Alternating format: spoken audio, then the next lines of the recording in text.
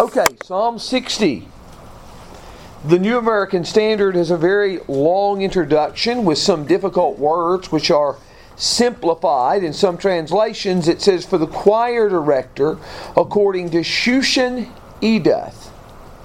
Now how is that Shushan Eduth translated in other versions?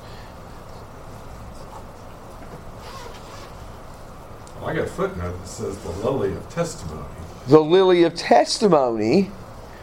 Some have according to the lilies, don't they? I think the NIV does, I believe. But this is the lily of the covenant, excuse me. The lily of the covenant is the NIV. So anyway, continuing this title, a Mitchem of David to teach when he struggled with Aram Naharaim, with Aram Zobah, and Joab returned and smote 12,000 of Edom in the valley of Saul. Okay, verse 1. O God, you have rejected us, and you have broken us. You have become angry. O restore us. You have made the land quake.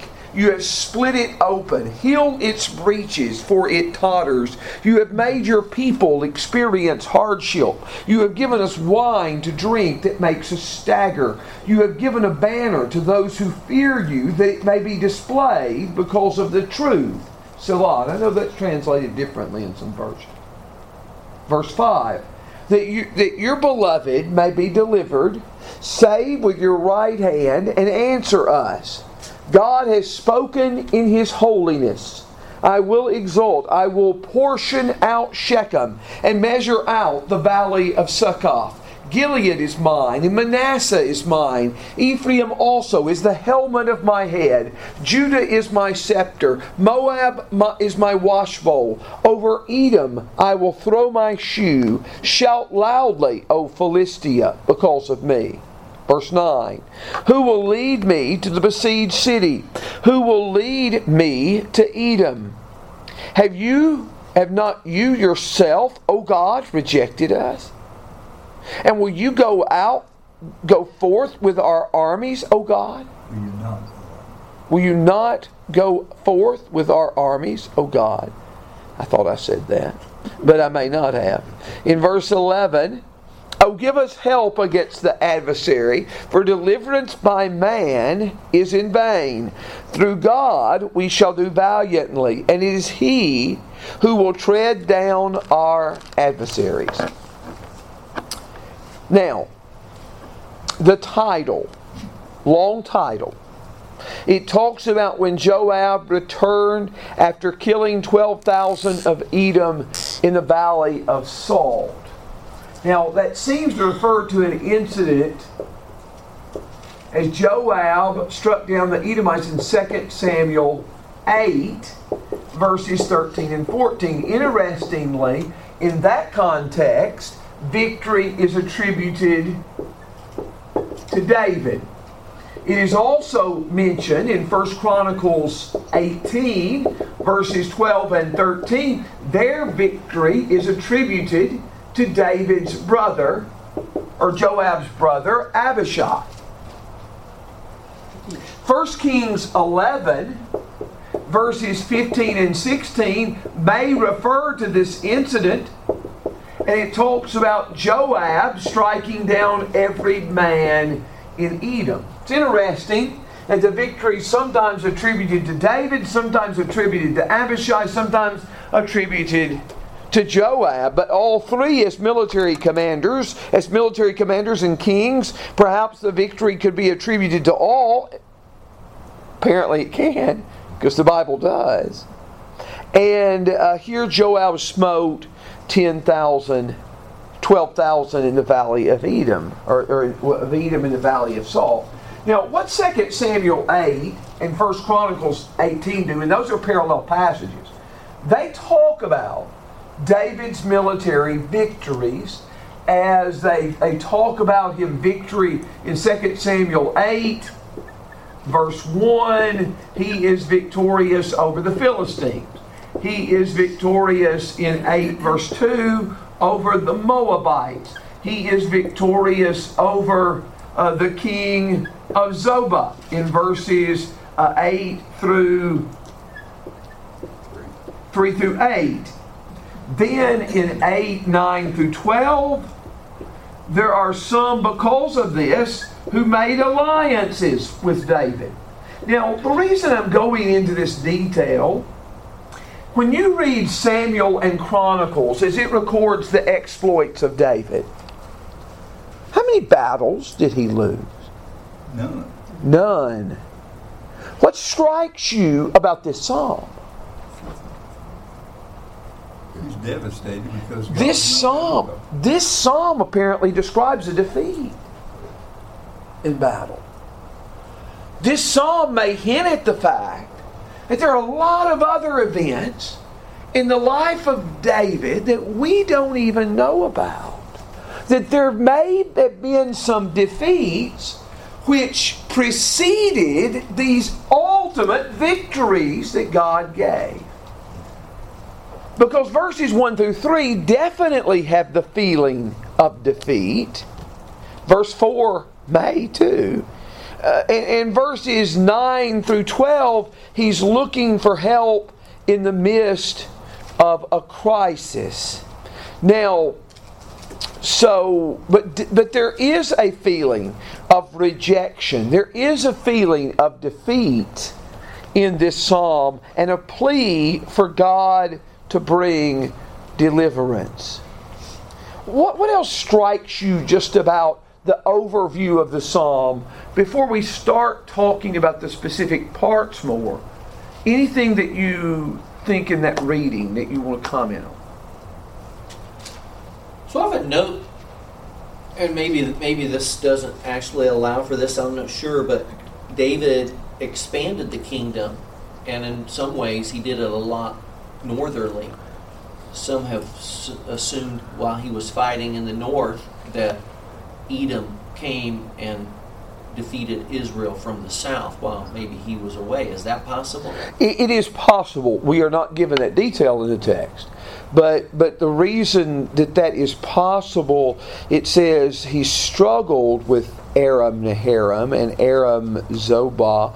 Those seem to refer to areas to the far north. In the Old Testament, the term Aram is used in some translations, while other translations have the term Syria. The same nation is under discussion, and there's not as much debate that goes behind that as may sound like it, because nobody's doubting what nation's under discussion. We're asking what term best identifies those people at various points in biblical history. And so if you call them Arameans, if you call them Syrians, you're still talking about the same group that lived to the north of Israel. Again, let me draw, because I just haven't done it in a while and it's fun to do. Let me draw you my map of, here is Palestine, and but Aram would have been way up here in this kind of northern region. Their main city would have been what in the Old Testament? Damascus. Yeah, Damascus would have been their main city. And so it may be that as David sends his defenses or sends his army here, there is an attack from Edom. That would fit, but we don't know with certainty that is it. But notice how he opens the psalm on a note of defeat. Now, sometimes I don't point out that pronouns are significant unless I say they're emphatic. We do have one emphatic pronoun in verse 10, and it's translated well in the New American Standard. Have not you yourself, O God, rejected us. It's translated in a very emphatic way. The pronouns are not emphatic in the first 3 verses. But in spite of that, the you is addressed to God.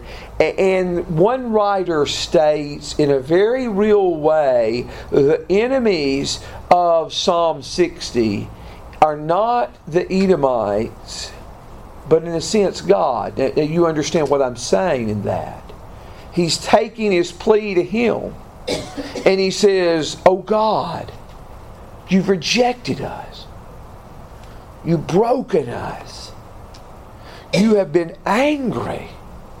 Oh, restore us." And notice the terms he uses of God. God's rejected us. God's broken us. God's become angry. Verse 2, you've made the lands quake. You have split it open. In verse 3, you have made your people experience hardship. You have given us wine to drink that makes us stagger. Some 7 expressions that he uses there about God in His relationship to Israel. Oh God, you have rejected us. You have rejected us.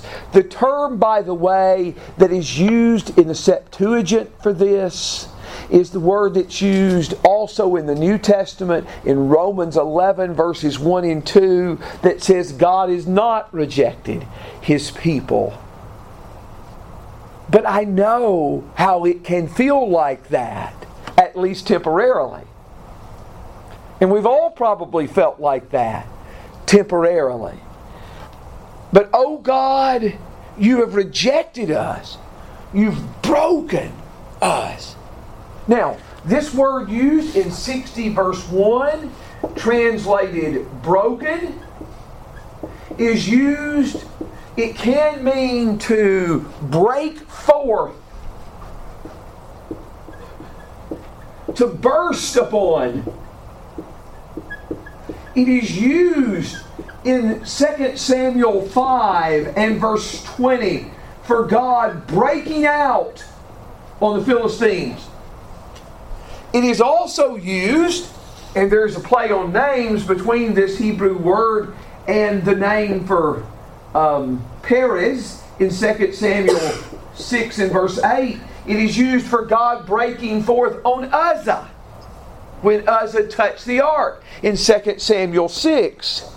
And verse 8, oh God, you have rejected us. You have broken us.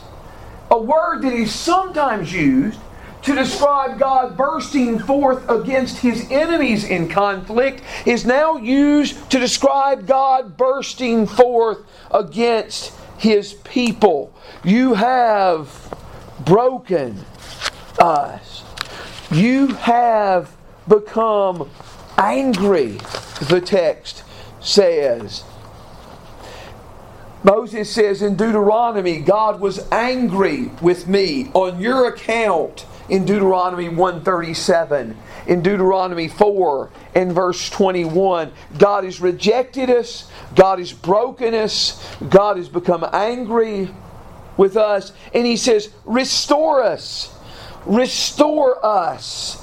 Psalm 80 will use these words, restore us, some 3 times. Psalm 80 verse 3, Psalm 80 verse 7, Psalm 80 verse 19. Restore us, God. Restore us to a right relationship with You. Restore us to fellowship with You. You have made the land quake. Now, we have seen this kind of language. You've made the land quake. God is pictured in dramatic terms as coming to the earth and causing a whole upheaval in the land in passages like Psalm 18, verses 7 through 15. You've made the land a quake. Same kind of language there used in Psalm 68 verse 8. But again, this is language that is used to describe God defeating enemies in battle. But now, the ones that God is defeating in battle are His people. You have rejected us. You've broken us. You've become angry. You've made the land quake. You have split it open. Now, this is a word that appears only here. And therefore, we have no parallels to run to. But he begs God, heal its breaches, for it totters. Heal its breaches. Remember, if this my people who are called by my name will humble themselves and pray and seek my face, then I will hear from heaven, I will forgive their sin, and I will heal their land. 2 Chronicles 7 verse 14. He is begging that God heal their land. In Exodus chapter 15 verse 26, the Lord is the healer of the people. The Lord is the one who heals, who blesses them. You have made the land quake. You've split it open. Heal its breaches, for it totters. It totters. Now, today some of you were present and we studied Psalm 112. Psalm 112. It was a men's only study. None of you women were welcome there. But in Psalm 112:6, it talks about the man who is gracious and kind. He will never be shaken. That word that's translated shaken there in 112:6 is the same word totters here. While the righteous man will not be shaken, will not totter, the text used here, heal its breaches, for it the whole land is tottering. This word is also used in a multitude of other psalms. It's not the only one. But in Psalm 46, for example, there the mountains totter or are moved into the heart of the sea. But the Bible says the Lord will not totter, if you remember that passage. Psalm 46. Is there any question I needed to answer there? Any verse that I didn't give? Or maybe give the wrong verse? You have made your people experience hardship. And that word for hardship is often used to describe Egyptian bondage. Exodus 1:14 is a good example of that. Exodus 1:14, Exodus 6:9. You've made your people experience hardship. You've given us wine to drink that makes us stagger. In the Old Testament,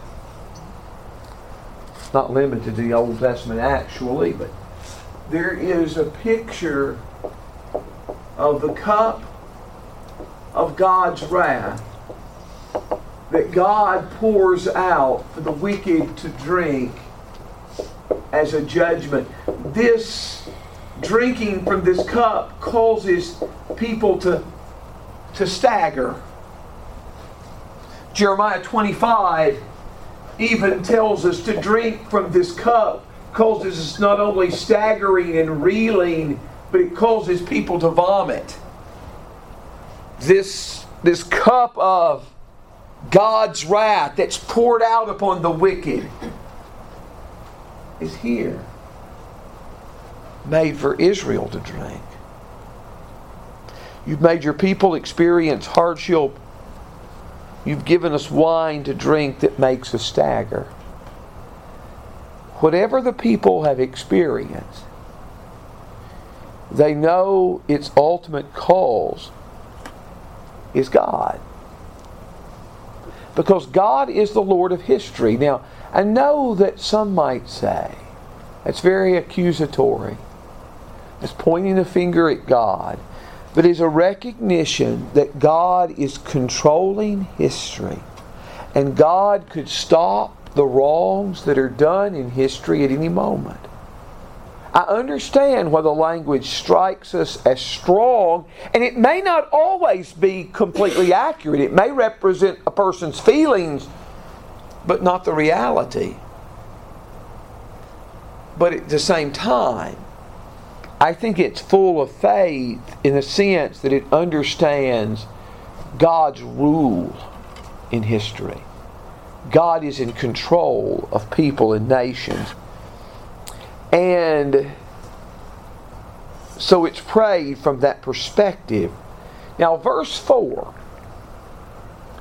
is going to be translated differently in some versions. You have given us a banner to those who fear you. Do any of your translations differ at that point? You've given us a banner to those who fear you. Mary? Fear you, like you said, heard you. Okay, yeah, fear you. Given us a banner to those who fear you. Now this part is where I know it's different in some. That it may be displayed because of the truth.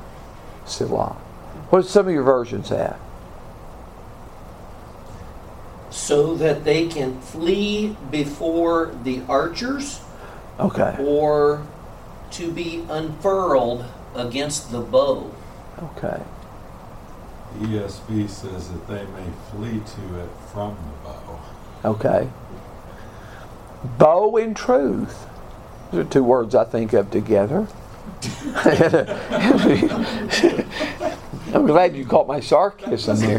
Now, but the point of that is this particular word that's translated truth in the New American Standard Version is only used twice in the Old Testament, and this is one of the places. And so it's difficulty knowing how to translate it. And the other place that it's used is in Proverbs 22, verse 21. And there, in Proverbs 22, verse 21, it says, to make you know the certainty of the words of truth. Now, you say, where do we get the translation bow?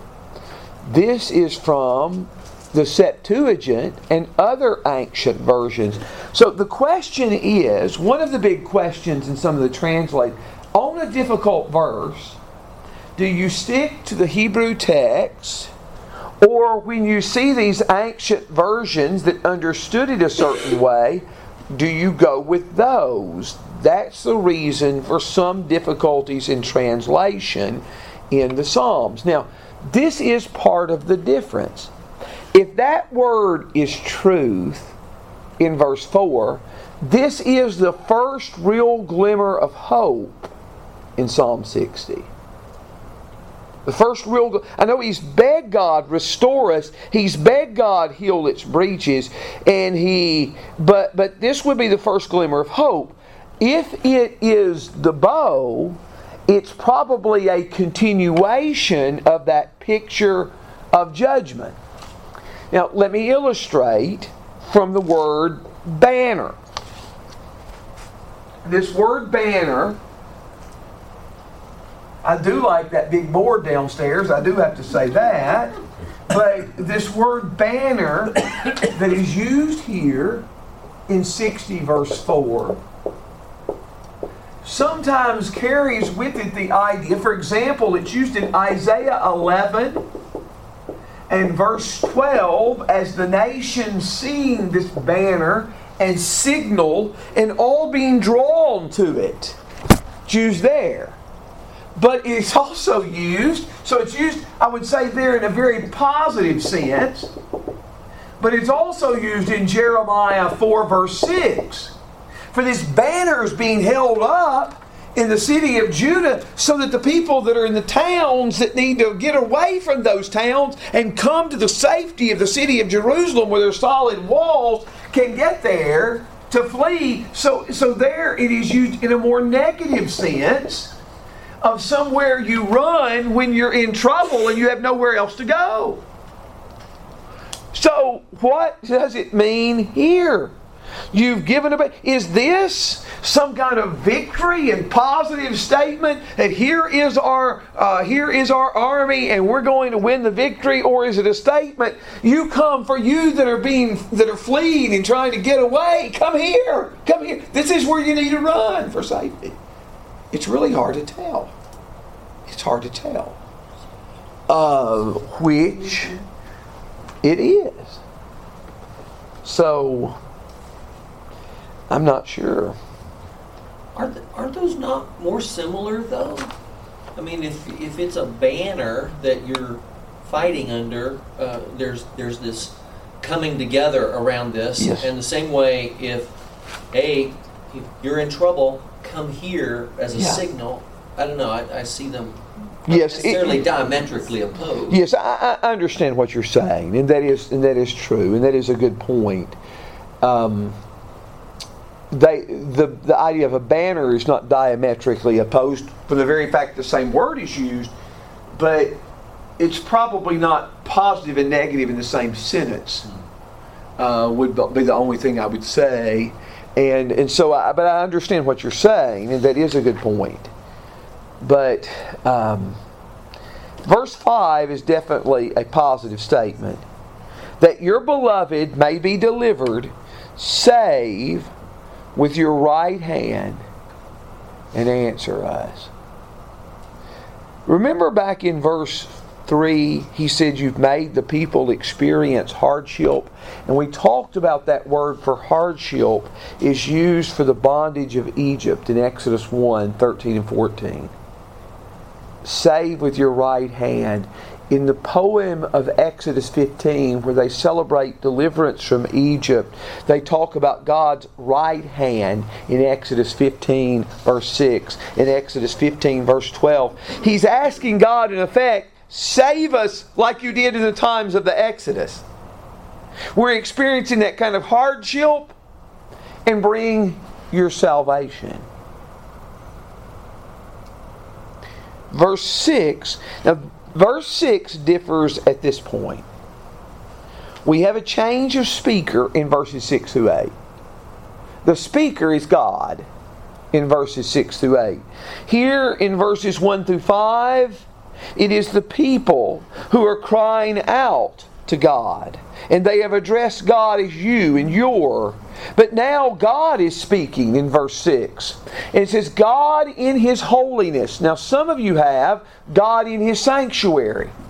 Here it is not a question of do you follow the Hebrew text or the Greek text. It is just a question, how should this word be translated? It can be translated validly either way. It can be a reference to God's holiness. It can be a reference to God's holy place. I would kind of lean toward His holiness. But either translation's valid. God has spoken in His holiness. I will exalt, I will portion out Shechem and measure out the valley of Succoth.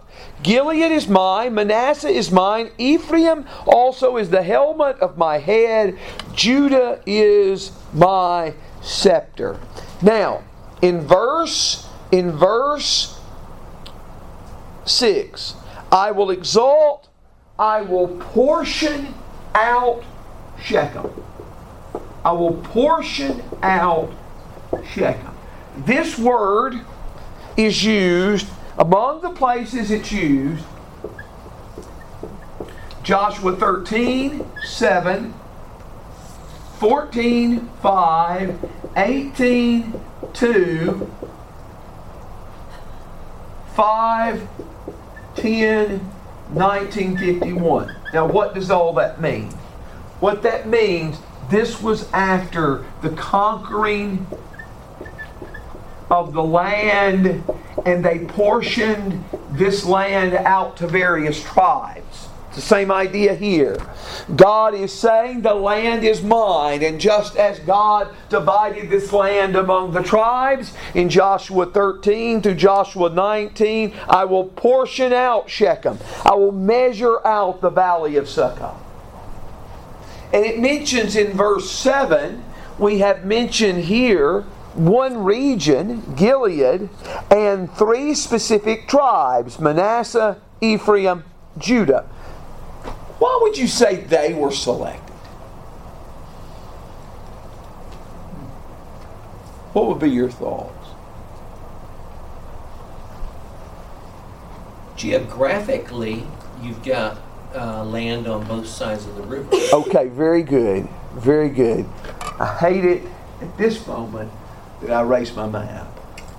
but we do, as John says, you have land on both sides, Gilead across the Jordan, Manasseh on both sides of the Jordan, and then Ephraim, Manasseh, or Ephraim and Judah on the other side of the Jordan. So that's one point. I think that is correct. What else would you say?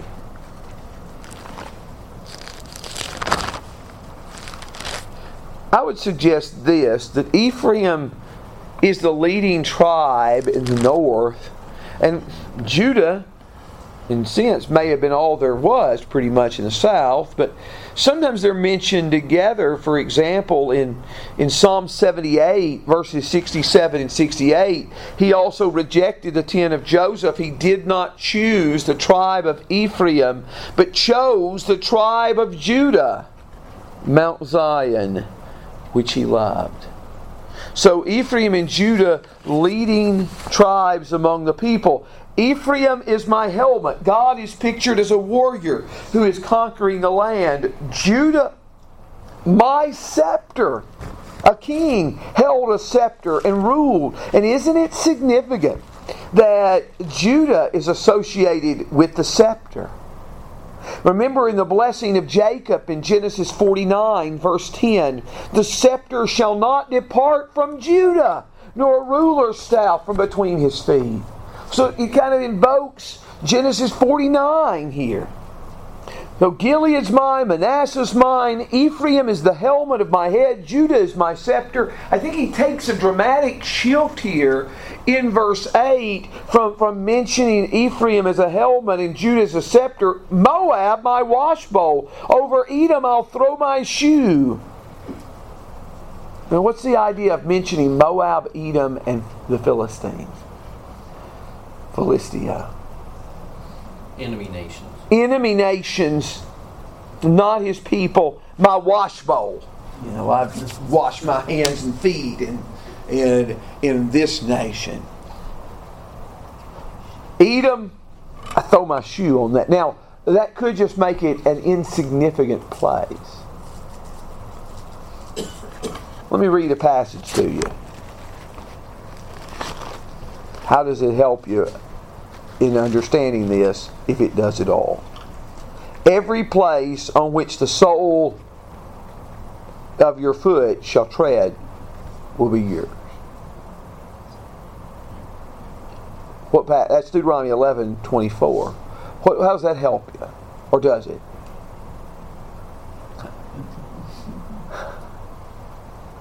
How does that help? It could just be like taking possession of something. And where might be another passage that leads to that idea? Well, this may be separate from what you're thinking. Could it have anything to do with refusal to redeem, like we see in Ruth? And they took the shoe off and gave it to somebody else. You know, and it also could be in Ruth 4. It mentions it as a kind of insulting gesture. You know, so. It could be all of these kind of things are wrapped up in that, Mary. It still is in modern Arab nations very insulting like that. I was there at a press conference where someone threw a shoe. I think it was at Bush, maybe. Yes, that was right. I remember that. Yeah, they made the point that it was highly insulting in that culture. Okay, very good. Very I don't know if it dates back this far. Yes, but I mean that would be that is. I mean, some of these cultural things are preserved among peoples and nations. Though I don't know that throwing a shoe is good in any language. But John. So when he says God has spoken, is this a new revelation, or is this just reflective of what God has already said about, Israel and his relationship with them compared to the nations, how they would subdue the nations as his people? I don't know.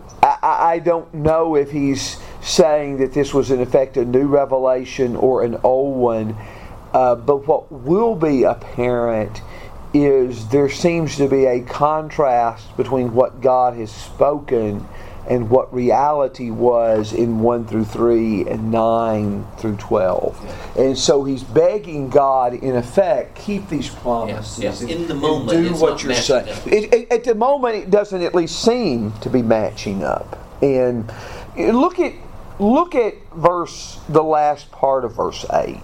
It says, now the New American Standard, and some of your versions will have this differently, it says, shout loud, O Philistia, because of me. What do some of your other versions have?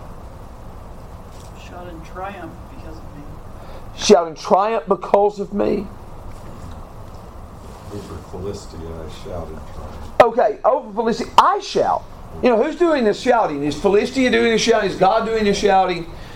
Now, this is one thing that's interesting. Psalm 60, didn't mean to get a different color, but there's no theological point in this. But Psalm 60 verses 5 through 12 is repeated in Psalm 108 verses 6 through 13. This is repeated. And in Psalm 108 verse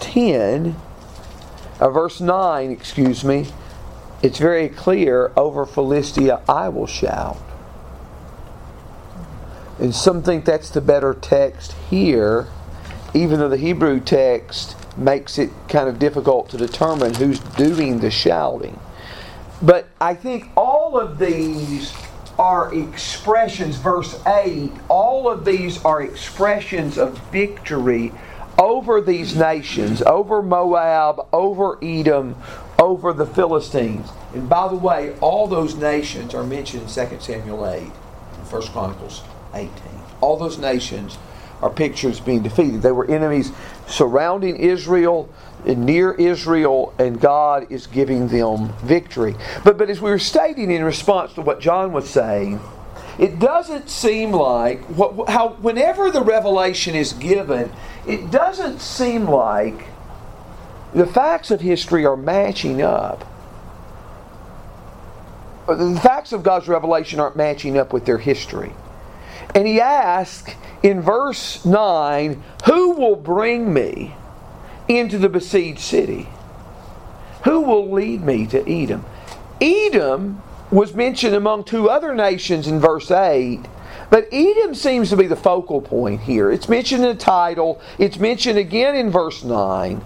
Who will bring me into the besieged city? Who will lead me to Edom? Who will lead me here? Obviously, the answer here could be no one but God. And so in a sense, this question is a statement, a recognition that only God can protect us and can defend us. It's a rhetorical question. Only God can do this. In verse 10, have not you, O yourself, and here that's emphatic, have not you yourself, O God, rejected us? Same verb used in verse 1. It's used again. Have not you rejected us? And will you not go forth with our armies, O God? God, you've decreed that you'll throw your shoe upon Edom. Will you not go forth with our armies? Maybe behind David's ultimate victories over all these nations were temporarily defeats. In verse 11, oh, give us help against the adversary, for deliverance by man is in vain. Let me quote a passage to you. Except the Lord build the house, they labor in vain who build it. Except the Lord watch the city, the watchmen keep awake in vain. It is vain to retire early, to rise early and to retire late. Those are from Psalm 127, verses 1 and 2. It uses the same term for in vain 3 times in the first 2 verses of Psalm 127. He recognizes that help from God, help from any but God, is vain. Deliverance by man is vain. He knows that only God can lead them forth against Edom and bring them into a besieged city. As Psalm 146 says, do not trust in princes, in mortal man, in whom there is no salvation. His spirit departs, he returns to the earth, and that very day his thoughts perish. How blessed is he whose help is the God of Jacob, whose hope is in the Lord his God. The Lord is the solid ground of our trust and confidence. If God doesn't give us help against the adversary, there will be no help. Deliverance by man is vain. But he ends in verse 12, through God we shall do valiantly. It is He who will tread down our adversaries. Verse 1 had said, oh God, you've rejected us. But now in verse 12, he affirms, we shall do valiantly.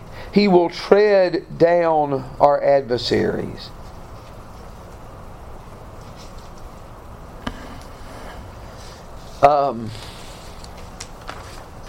By the way, there is no confession of sin in that psalm, is there?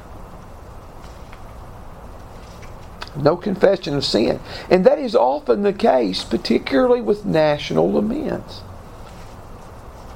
The word tread down, it's used in verse 12, is also used in Isaiah 63 and verse 6, which uses the image of the winepress of God's wrath, and God takes the wicked and throws them in a wine vat and crushes them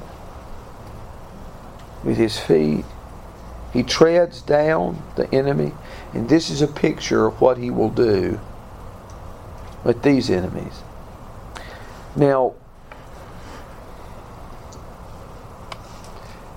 there's a sense, in a moment, Lord willing, we're going to talk about how this psalm can point to Jesus and how you would use it for that. But there's a sense in which all the Bible tells the story of the Bible. What do I mean? I don't know if that's... and I may not be phrasing it well, but this is what I mean. God's people have experienced a horrible crisis. And in this crisis, there is no one but God big enough to help. And finally, He affirms in boldness that God will help. And God will do valiantly. Now, that's the story of Israel's battles in the Old Testament. That they face a crisis, that they face a trouble, they face an enemy that's bigger than they are. Man cannot help, and man's strength cannot give victory, and therefore we can only look to God. That's why it's important to study the whole Bible. If you study the Old Testament and you see these conflicts and you see these wars, in a very real sense, they tell the story of salvation. Because isn't that the same in dealing with the major problem of the Bible, sin and death? We face a crisis. Man can't deliver us from the crisis. Only God can deliver us from the crisis. The message of the Bible keeps coming back to these same points over and over, and therefore we have to have an appreciation for all of Scripture. Any part we choose to ignore, we do so to our own peril. But any questions you have on Psalm 60 before we talk about how Jesus fulfills this psalm? Do you have any questions here?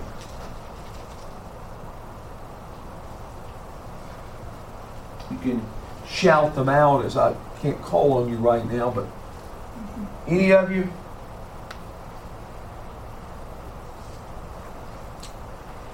Okay, if not, let's talk about how Jesus fulfills this psalm. When you think about Psalm 60, how is Psalm 60 fulfilled in Jesus?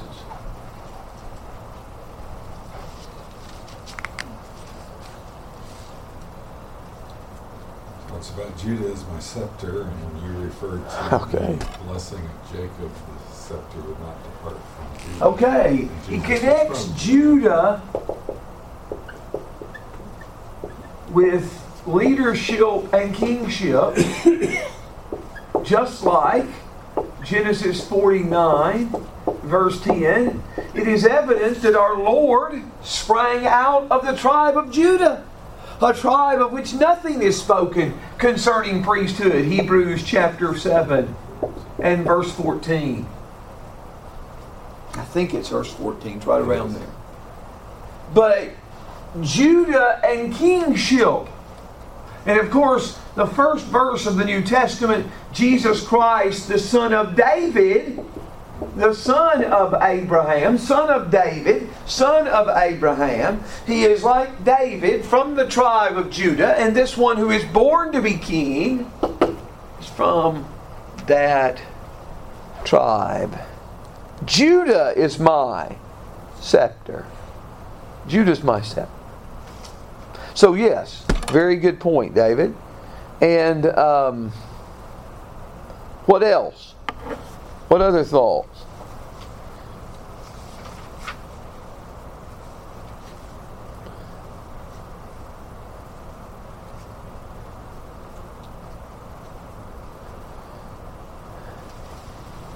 I know you've got something. Verse 11 speaks to how human help is worthless against the foe that we're facing. Okay. Only God can save us. Okay. Only God can defeat sin and death. Only God. I know I've used this illustration at some point here, but I marvel sometimes at people not understanding the implications of what they're saying. One day I was in, it was a very, I have to say, it was a very kind and cordial discussion. But it was with a couple of unbelievers. And they said, there is no problem that man has not solved. There is no what? now? Problem that man has not solved. And the wonder of a statement like that is you're just so dumbfounded. You don't know how to respond. And I said, nobody dies where you are? Nobody gets sick? Well, outside of, a few things like that, there's no problem that man has. That's kind of a big problem. It's kind of a big problem. Only God can deliver from these foes of sin and death. What else? What about you were talking about the cup of God's wrath, and Jesus drinks that cup. Okay. You have given us the wine to drink that makes us stagger. And Jesus prayed, my Father, if it is possible, let this cup pass from me. What is the background for that cup? There's another passage that we'll encounter later in Psalm 75, verse 8. Psalm 75, verse 8.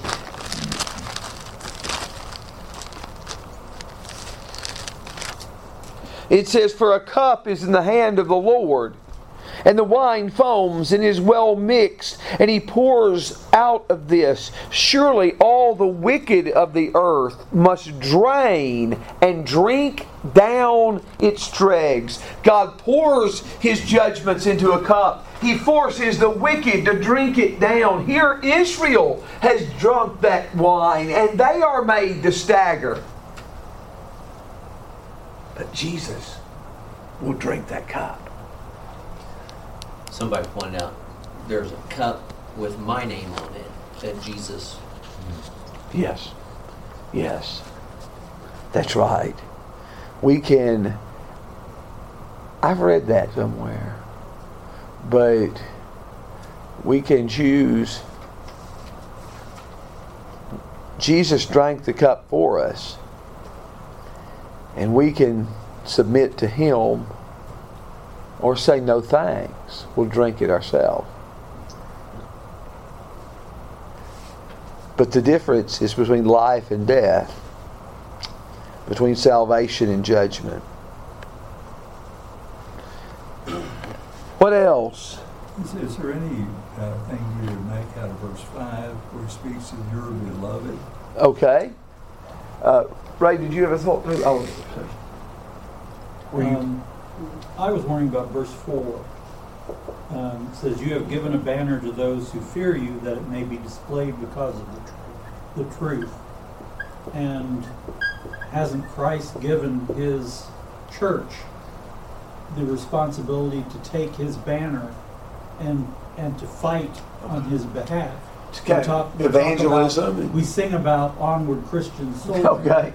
And to me, that kind of goes. Okay, I understand what you're saying. That's a good point.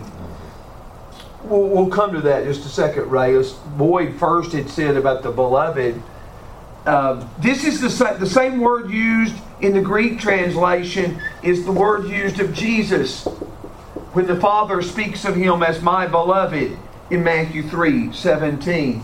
When He quotes from Isaiah 42:1 in Matthew chapter 12. In Matthew chapter 17 verse 5 at the Transfiguration. Same word that is used to describe Jesus is used here to describe Israel. Now, the banner. I understand. Let's just tie that in with the thought here, right? Let's come to something else first. You know, God says, I'll portion out Shechem, I'll measure out the valley of Succoth. Gilead is mine, Manasseh is mine, Moab is my wash bowl, Edom I'll throw my shoe. You know, however degrading the terms of verse 8 may be in contrast to the more glorious terms in verse 7, the idea is that God controls all. God controls all.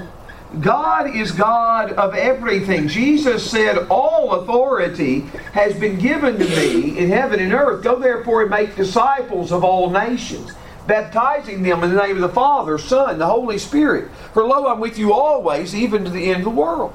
And so God controls all, and in a sense has brought us forth, as Ray is saying in verse 4, as we are soldiers of peace, who carry His message of peace and salvation, who carry His message of deliverance, who are hiding ourselves.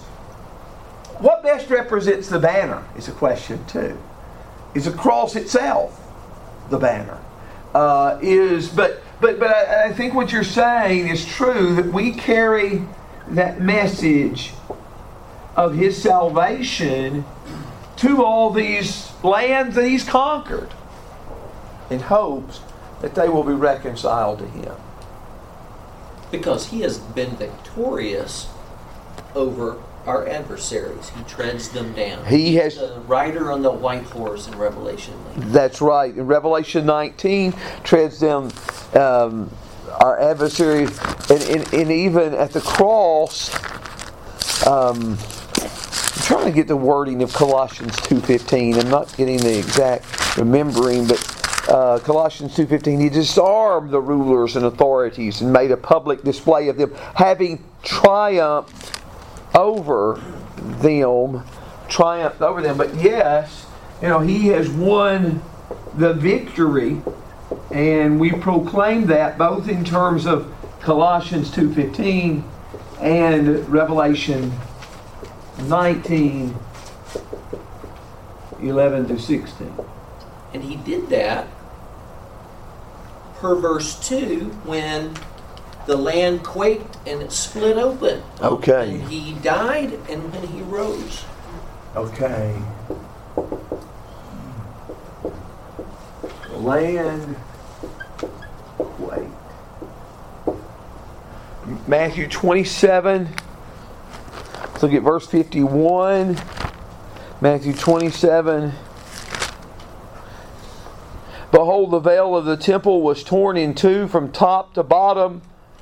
The earth shook, and rocks were split, and tombs were opened, and many bodies of the saints who had fallen asleep were raised. And coming out of the tombs after His resurrection, they entered the holy city and appeared to many. But in Matthew 27 and verse 51, the land quaked. In Matthew 28, in verse 2, when the angel of the Lord descended to roll away the stone, Matthew 28 verse 2, behold, a severe earthquake occurred, for the angel of the Lord descended from heaven, came and rolled away the stone and sat upon it. So this dramatic event, when we see Jesus dying on the cross, He's drank the cup of God's wrath.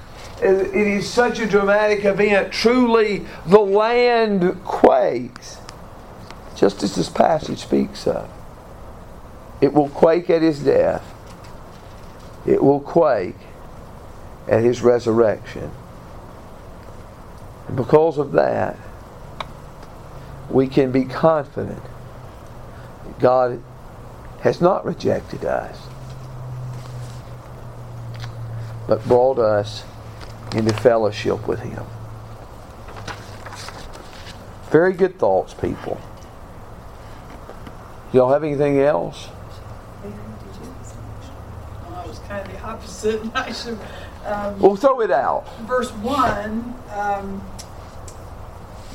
God's broken them down and has been displeased because God came to convict the world of sin, and then He restores us. So, Okay. It's through Jesus experiencing the penalty of sin that God restores us back to Himself. Yes. And, but very good thoughts. And I appreciate that. And I don't know if we have a song. We did. And we are glad to have Ray visiting with us most every week. Sometimes he has responsibilities at Plainfield, but would you lead us in prayer as we close, Ray? Our great and loving Father, we humble ourselves before You to offer You our glory and praise as the only true and living God. Father, we praise You for Your love and for Your kindness and for the ways that You care for us that we may not even always realize at the time. Father, we're thankful to You most especially for Your Son and for the sacrifice that He made that we might have hope of one day living with You. We're thankful, Father, for the words that You've given us to understand more about You and about the kind of people You want us to be.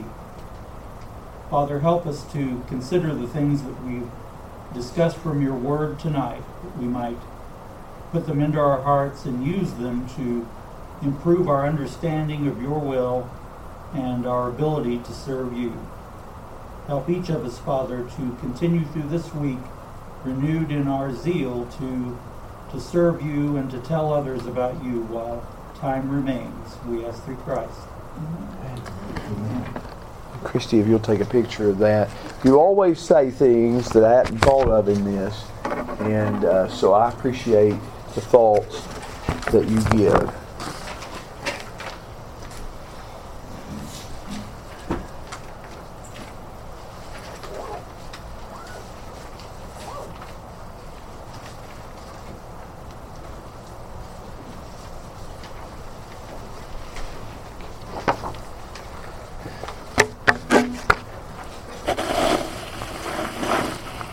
Do you want to record the song? Do you want to record the song? Yeah. Okay. Let's go ahead and record it. Just make sure you turn it all back. So we have 2 songs on the verses 1 through 5. He Loves Me.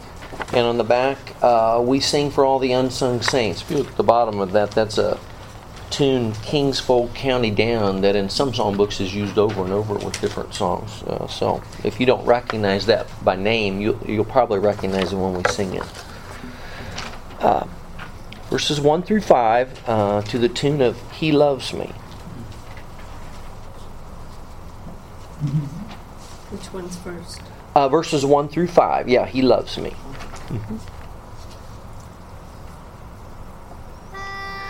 No, know me so. Oh God, Thou hast rejected us, hast broken us once more. As Thou with us hast angry been, oh, once again restore. For Thou hast made the earth to quake, hast torn it fearfully. Oh, heal its gaping cracks, for lo, it shakes in agony. For Thou hast made the people see the hardness of distress, and Thou hast made them drink the wine of reeling drunkenness.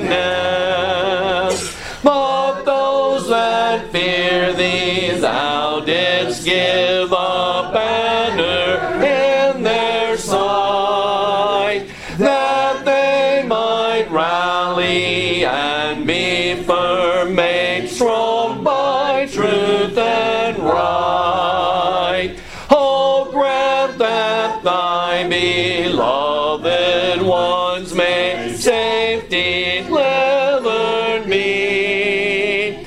Oh, save them with Thy strong right hand, and do Thou answer me. Verses 6 through 11.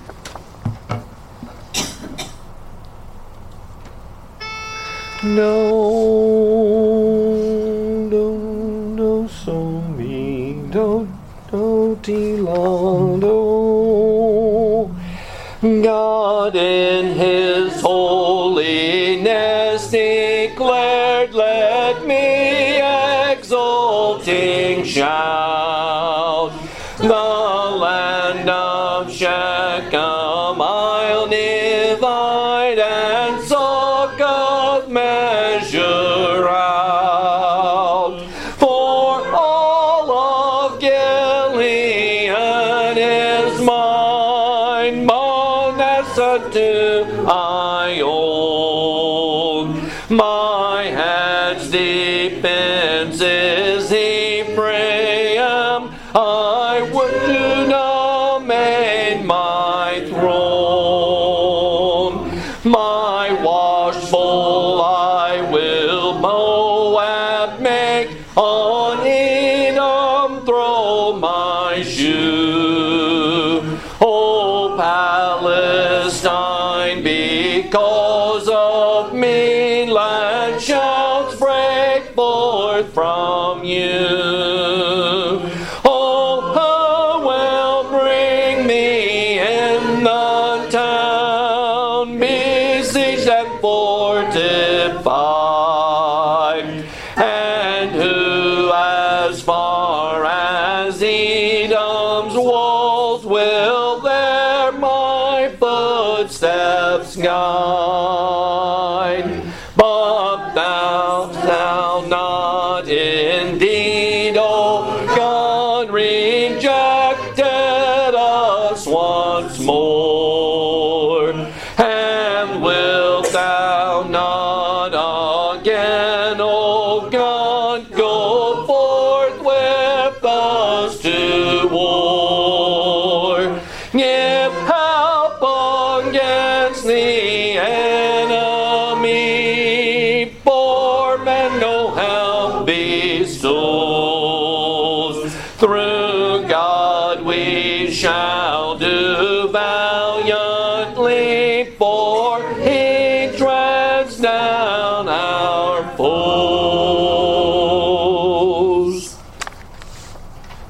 thinking is